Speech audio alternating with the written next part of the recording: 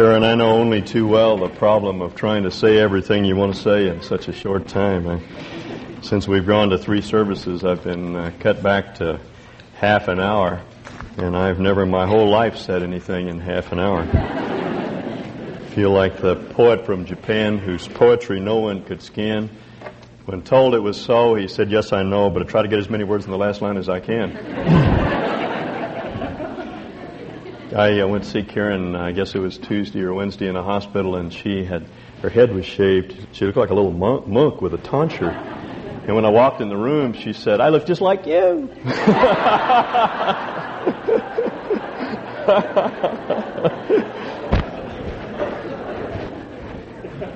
Well, we've been working at ways to get the bugs out of our marriage, or to use what might be a more appropriate analogy,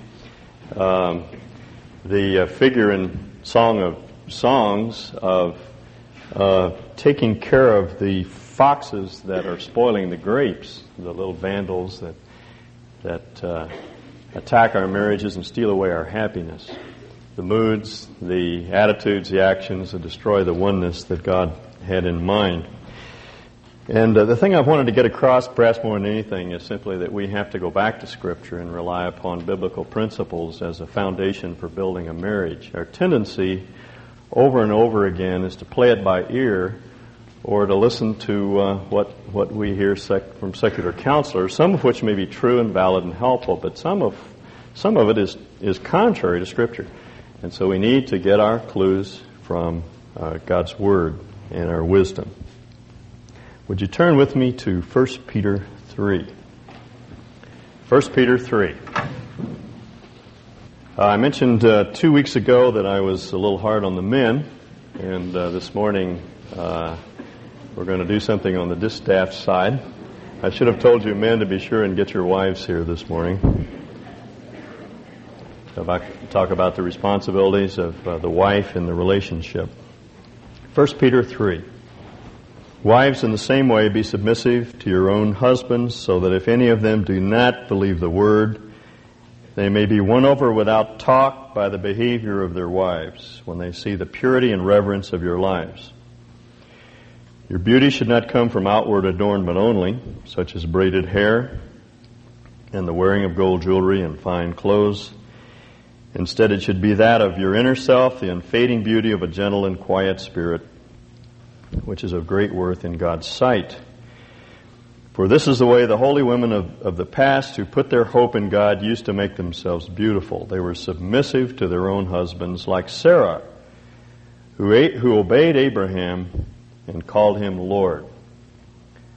I have a friend who tells me that his wife calls him Lord, except she pronounces it lard. You are her daughters if you do what is right and do not give way to fear. Husbands, in the same way, live with your wives according to knowledge or in an understanding manner, and treat them with respect as the weaker partner and as heirs with you of the gracious gift of life, so that nothing may hinder your prayers.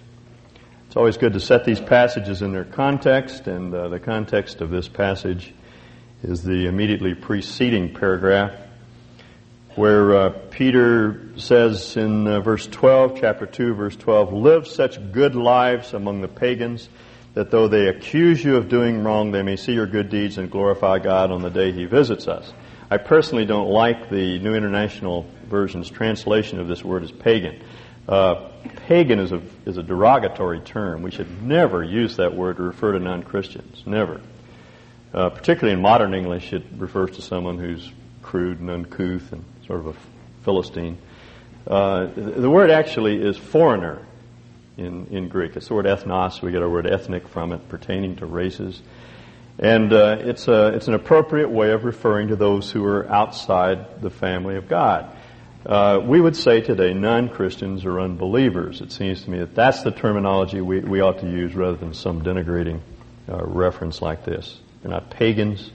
They're non-Christians or unchurched people. Now, Peter's point is that if you want to win the world outside of Christ, this is the way to do it. You live what he calls the good life. And the good life is further defined here as submission to every authority. Verse 13, submit yourselves to the Lord's sake to every authority instituted among men. It must be then that submission is a mark of grace. It's a supernatural quality, and indeed it is. I don't like to be submissive. I don't know about you, but I'm independent.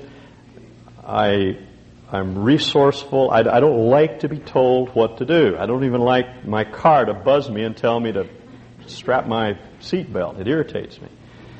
That's the way we are by nature. We supernaturally are changed as Christ comes to dwell in our personalities, and we become more submissive people. Submission is not a mark of weakness. Submission is strength under control. Non-retaliatory, non-defensive is the idea. Now, that's a mark of grace. And Peter's point is that if we are ruled by the Spirit of God, if we are truly gracious people, we'll be submissive to every human institution. And then he spells out 3 illustrations of the type of authority, and particularly unjust authority, to which we ought to submit. The state, in 13 through 17, and we'll talk about that at some later point. Masters, unjust slave masters in verses 18 and following, and wives to non-Christian husbands in chapter 3. And the center of this is the illustration of Christ. Verse 21, chapter 2, verse 21. To this, that is to suffering under unjust authority, you were called because Christ suffered for you, leaving you an example that you should follow in His steps. He committed no sin, no deceit was found in His mouth. That's a quotation from Isaiah 53, but it was applied to Jesus. He was a sinless man. He was impeccable. He did nothing wrong. And yet, when He was unjustly treated, when they hurled their insults at Him, Peter says, He didn't retaliate. When He suffered, He made no threats. Instead, He entrusted Himself to Him who judges justly. Now, that is an illustration. That is Exhibit a premier illustration of what it means to be subject to unjust authority. Jesus was the most manly man that ever lived, but He didn't defend Himself. That was enormous strength, infinite strength, under control. And Peter says that's the mark of the good life, to be a submissive person. And in chapter 3, verse 1, he says, wives, in the same way. That is, in the same manner in which our Lord reacted to unjust authority, to the worst sort of injustice. See, though He was sinless, He was treated as a common criminal, and yet He submitted Himself. Wives, in the same way, be submissive to your own husbands. I don't suppose you like that. I don't like being told I need to be submissive to unjust authority. But if you have an argument, it's with an inspired apostle. This is not an enraged husband that's speaking here. This is an inspired apostle. And if you have a quarrel, take it up with Peter. You'll have to take it up with Paul, too, because he says the same thing in Ephesians 5. Where the issue there is clearly two Christians living together in a relationship. Where it's not Christian wife, non-Christian husband. It's Christian wife, Christian husband. He says, wives, be submissive. Same root, same verb. Be submissive to your husbands. I didn't make that up. That's there in the text. And it's a present tense verb. It's keep on being submissive. Now, the New Testament does not teach that women are to be submissive to men in general. That simply is not true. Women can be President of the United States. They can be on the Supreme Court. They can be the head of corporations. No problem. But in the home, Peter, Paul, our Lord tell us that the wife is to be submissive to her husband. Now, that means to submit your will. I don't know how to soften that. That's simply what it says, submit your will.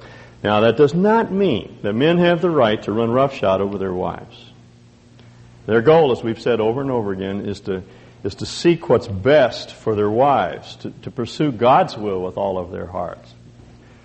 It's a little hard for me to justify the fact that it's God's will for me to buy another fly rod or a four-wheel drive vehicle or whatever, when I already have 2 or 3 fly rods in in the closet. It's not the pursuit of our own will. That's not the point. It's not getting our way. It's acting out of truth, pursuing God's will for our family. And when their chips are down, it's the wife who must give up her will to the husband. Now, Peter does balance it out. He feathers out the edges a little bit here in verse 7. Husbands, in the same way, live with your wives according to knowledge. That is, in an understanding way, understanding what women are like. We men cannot say, I can never understand women. That's a cop-out. Can't say that.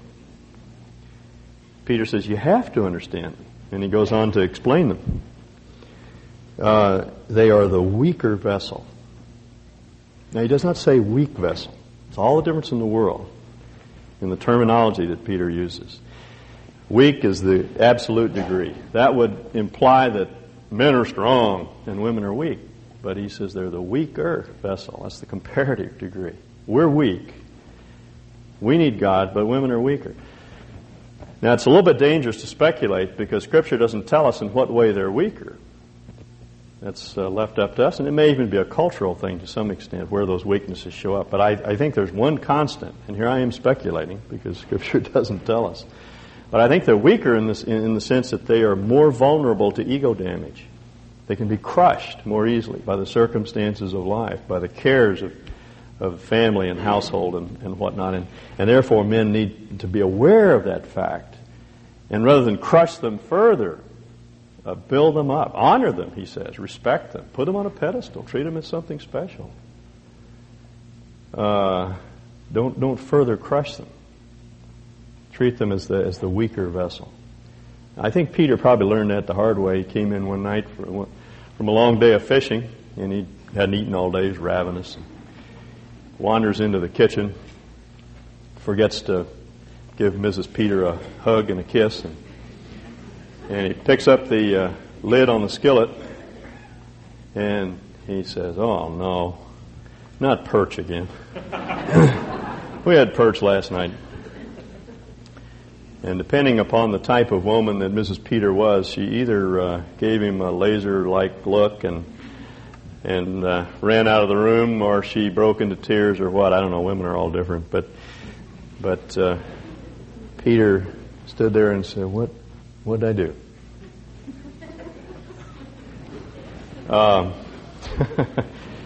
And then he went to Mrs. Peter and he said, What did I do? And she said, "Nothing."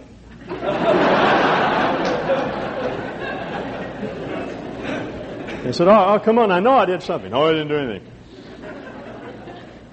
But see, Peter understood. What he had done is crush her ego. She'd been working on that perch all afternoon. That was for him. So he goes out in the backyard in the garden and he cuts a little flower and he takes it back to the bedroom and he gives it to her and he gives her a big hug and a kiss and he tells her he really does appreciate everything she's doing for him and things begin to get a little better.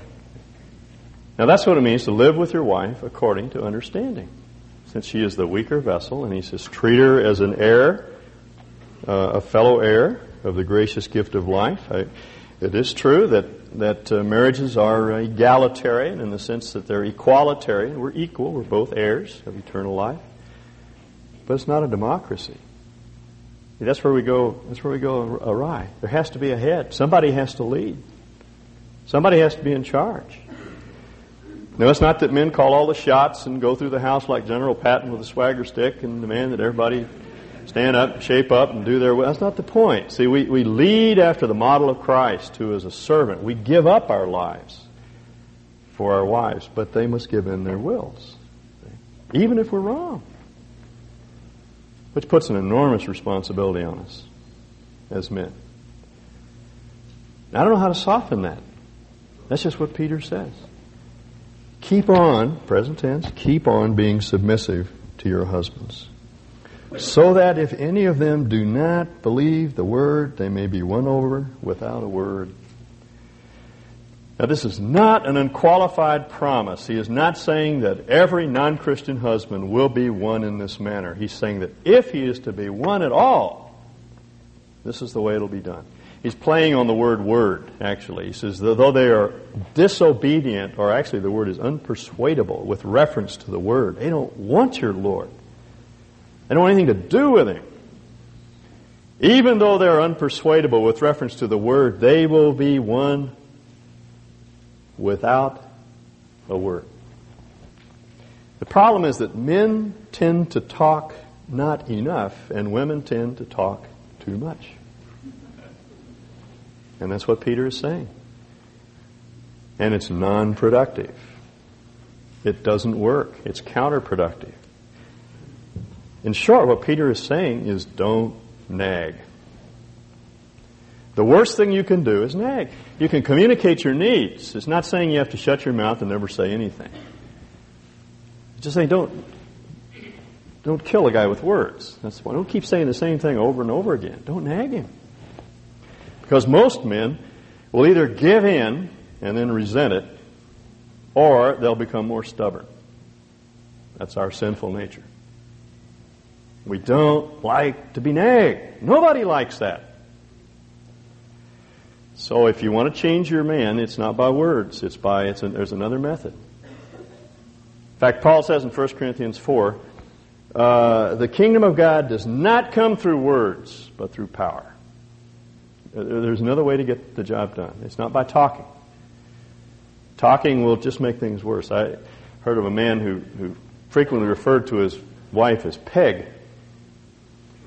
And that seemed odd because her name was Philella May. And somebody asked him, why do you call your wife Peg? He says, well, it's short for Pegasus. He said, well, I don't understand. Well, Pegasus is that horse in Greek mythology, the flying horse. He says, Pegasus is an immortal horse. And an immortal horse is an everlasting nag, and that's Fluella May.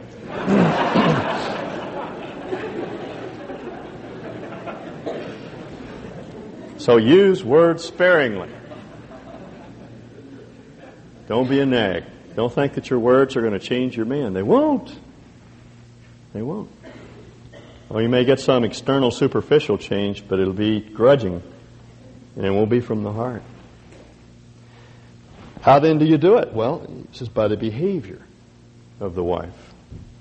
And he spells that out in a number of characteristics. First, purity. When they see the purity and reverence of your lives. By purity, he means sexual purity, chastity, be chaste.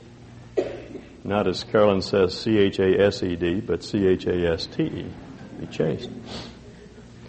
The temptation on the part of women who are unloved is to look for love some other place, to become unfaithful, to have an affair, because they desperately are looking for love. You know the old adage, men use love to get sex. That's the natural man.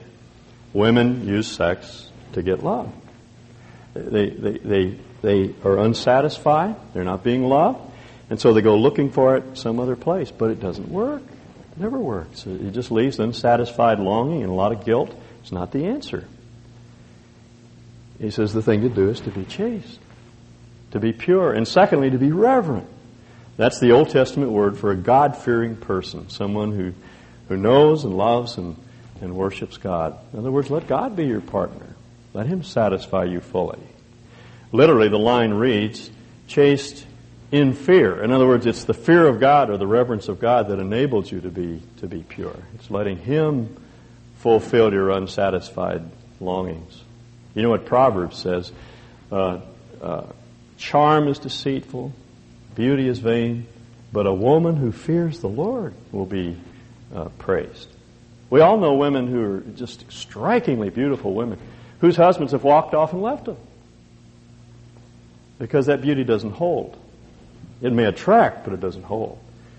The only beauty that holds is that inner beauty, as Peter describes it here, that chaste, holy, reverent behavior. He goes on to spell it out as in terms of beauty in verse 3, your beauty should not come from outward adornment only. There's nothing wrong with wearing nice clothes, wearing jewelry. He's not prohibiting that sort of thing. That's not the point. He's just saying that shouldn't be the limit of your beauty. Beauty should not be merely skin deep. Instead, he says, verse 4, it should be that of the inner self, that unfading beauty of a gentle and quiet spirit. That's a beauty that endures. The outward beauty fades. We all know that. But there is an inward beauty that's enduring. And he describes it here as the beauty of a gentle and a quiet spirit. Now, those are not solely feminine traits. There are a number of other places in the New Testament where those same characteristics are applied or commanded for men. The word gentle means non-defensive or unassuming, meek. The word quiet doesn't mean silent, it means restful, peaceful. It's the same word that Paul uses in 1 Timothy 2 when he says we ought to pray to kings that we'll have a peaceful, restful life. Not anxious, not uptight, resting in God. And gentle, non-defensive, non-retaliatory, like as our Lord was. In fact, this is the word that's used to describe the Lord when he came into Jerusalem, riding on a donkey. He says he was humble and unassuming. This word. So it's a male quality as well as a female quality. We ought all of us to be gentle and peaceful. Instead of being riled up and angry and resentful and hostile toward a husband who's mistreating us, he says we need to be poised and peaceful, quiet, gentle, non-defensive.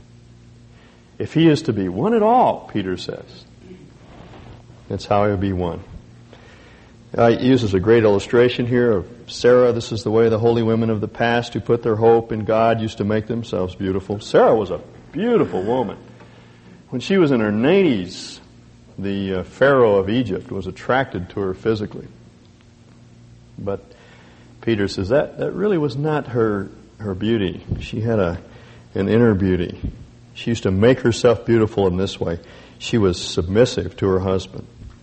She obeyed Abraham and called him Lord.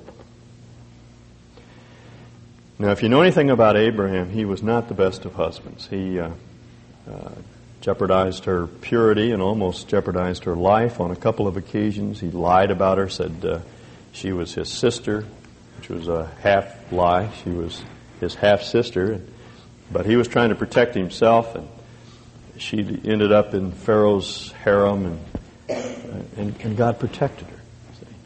Now, she shouldn't have done that, but she didn't have the light that we have today. She didn't have the amount of revelation that we have. She didn't know any better. She just obeyed her husband. Now, women don't have to obey their wives today if their husbands are asking them to do things contrary to Scripture. That's where they can draw the line and respectfully say, no, I can't do that. But up to the point that they violate Scripture, Peter says they need to obey, just like Sarah. She called her husband Lord. And the interesting thing is, in going back to the incident which Peter is referring to here, when she called him Lord, it was when Abraham was camped in the forest of Mamre, and the Lord appeared to him and told him that he would have a son. And Sarah was in the tent. She overheard the conversation, and she laughed because Abraham was too old to have a son. And she had already gone through the menopause. And she said, it's impossible. So she laughed. She said, how can my Lord have a son at his age? And the significant thing is that she said it in her mind. She did not merely regard him as Lord in public, but in her heart she acknowledged him as Lord.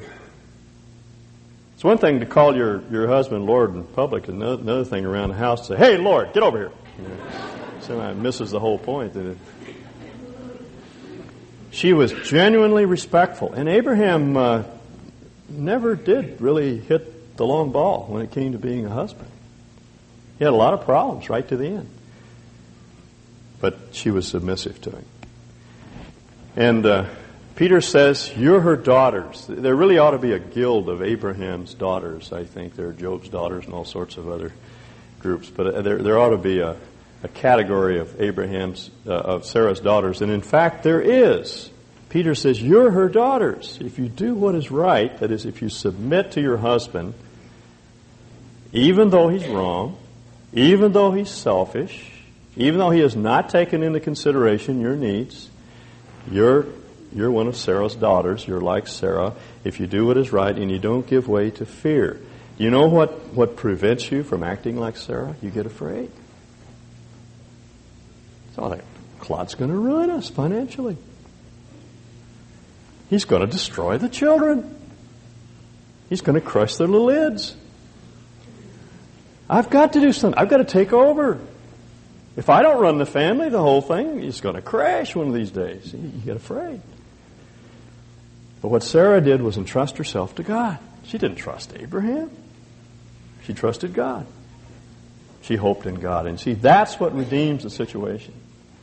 Your husband will always disappoint you. Even the best of husbands, with the best of intentions, will disappoint you. But if you're one of Sarah's daughters, you'll trust God. Count on Him to work.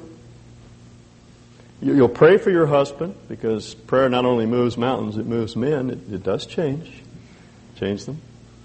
And you'll live out your life before them as Sarah did, that imperishable beauty of a gentle and quiet spirit. And you'll love him no matter what he's like. There's no real reason why I think a woman has to take physical beatings or even protracted emotional beatings. I think there are times when you may need to separate for a time. We'll talk more about that next week. Sometimes that's the only way you can get some time to heal, and then you go back into the situation again. Peter's point is that you stay with the marriage. You don't get a divorce just because you're being mistreated. And you may, he says, win your husband by being like Sarah. Through your behavior. Through God displaying Himself through your personality. Someone asked me last week how you live with the pain.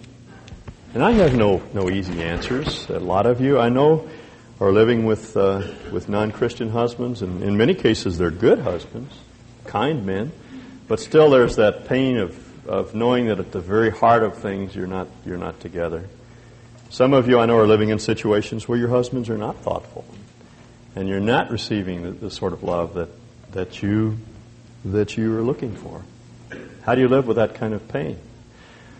Well, first of all, you need to know that God will not permit you to have more pain than you can bear. That's what Paul says. He will not permit you to be tempted or tested beyond the point of endurance.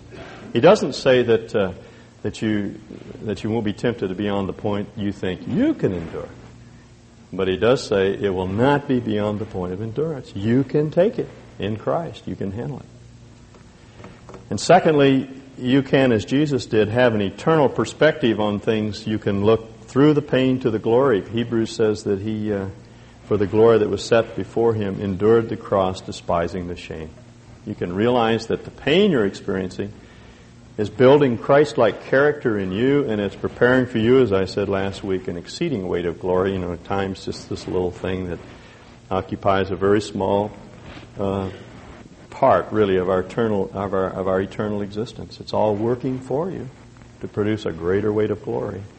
And you don't want to forfeit that glory, that greater glory, for some momentary earthly happiness. You want to let God work in you and through you to accomplish the greater end He has in mind.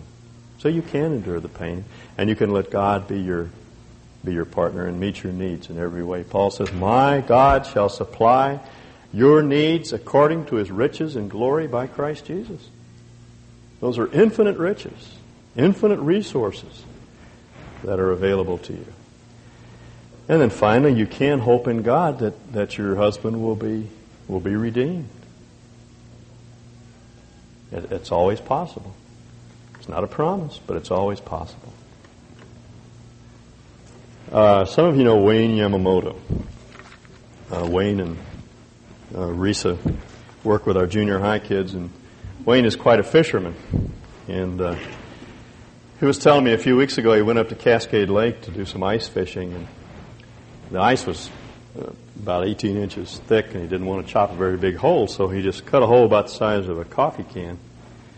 And they caught a number of small fish, and then all of a sudden he got this monster on his line, pole disappeared down in the hole, and he started hauling the fish in.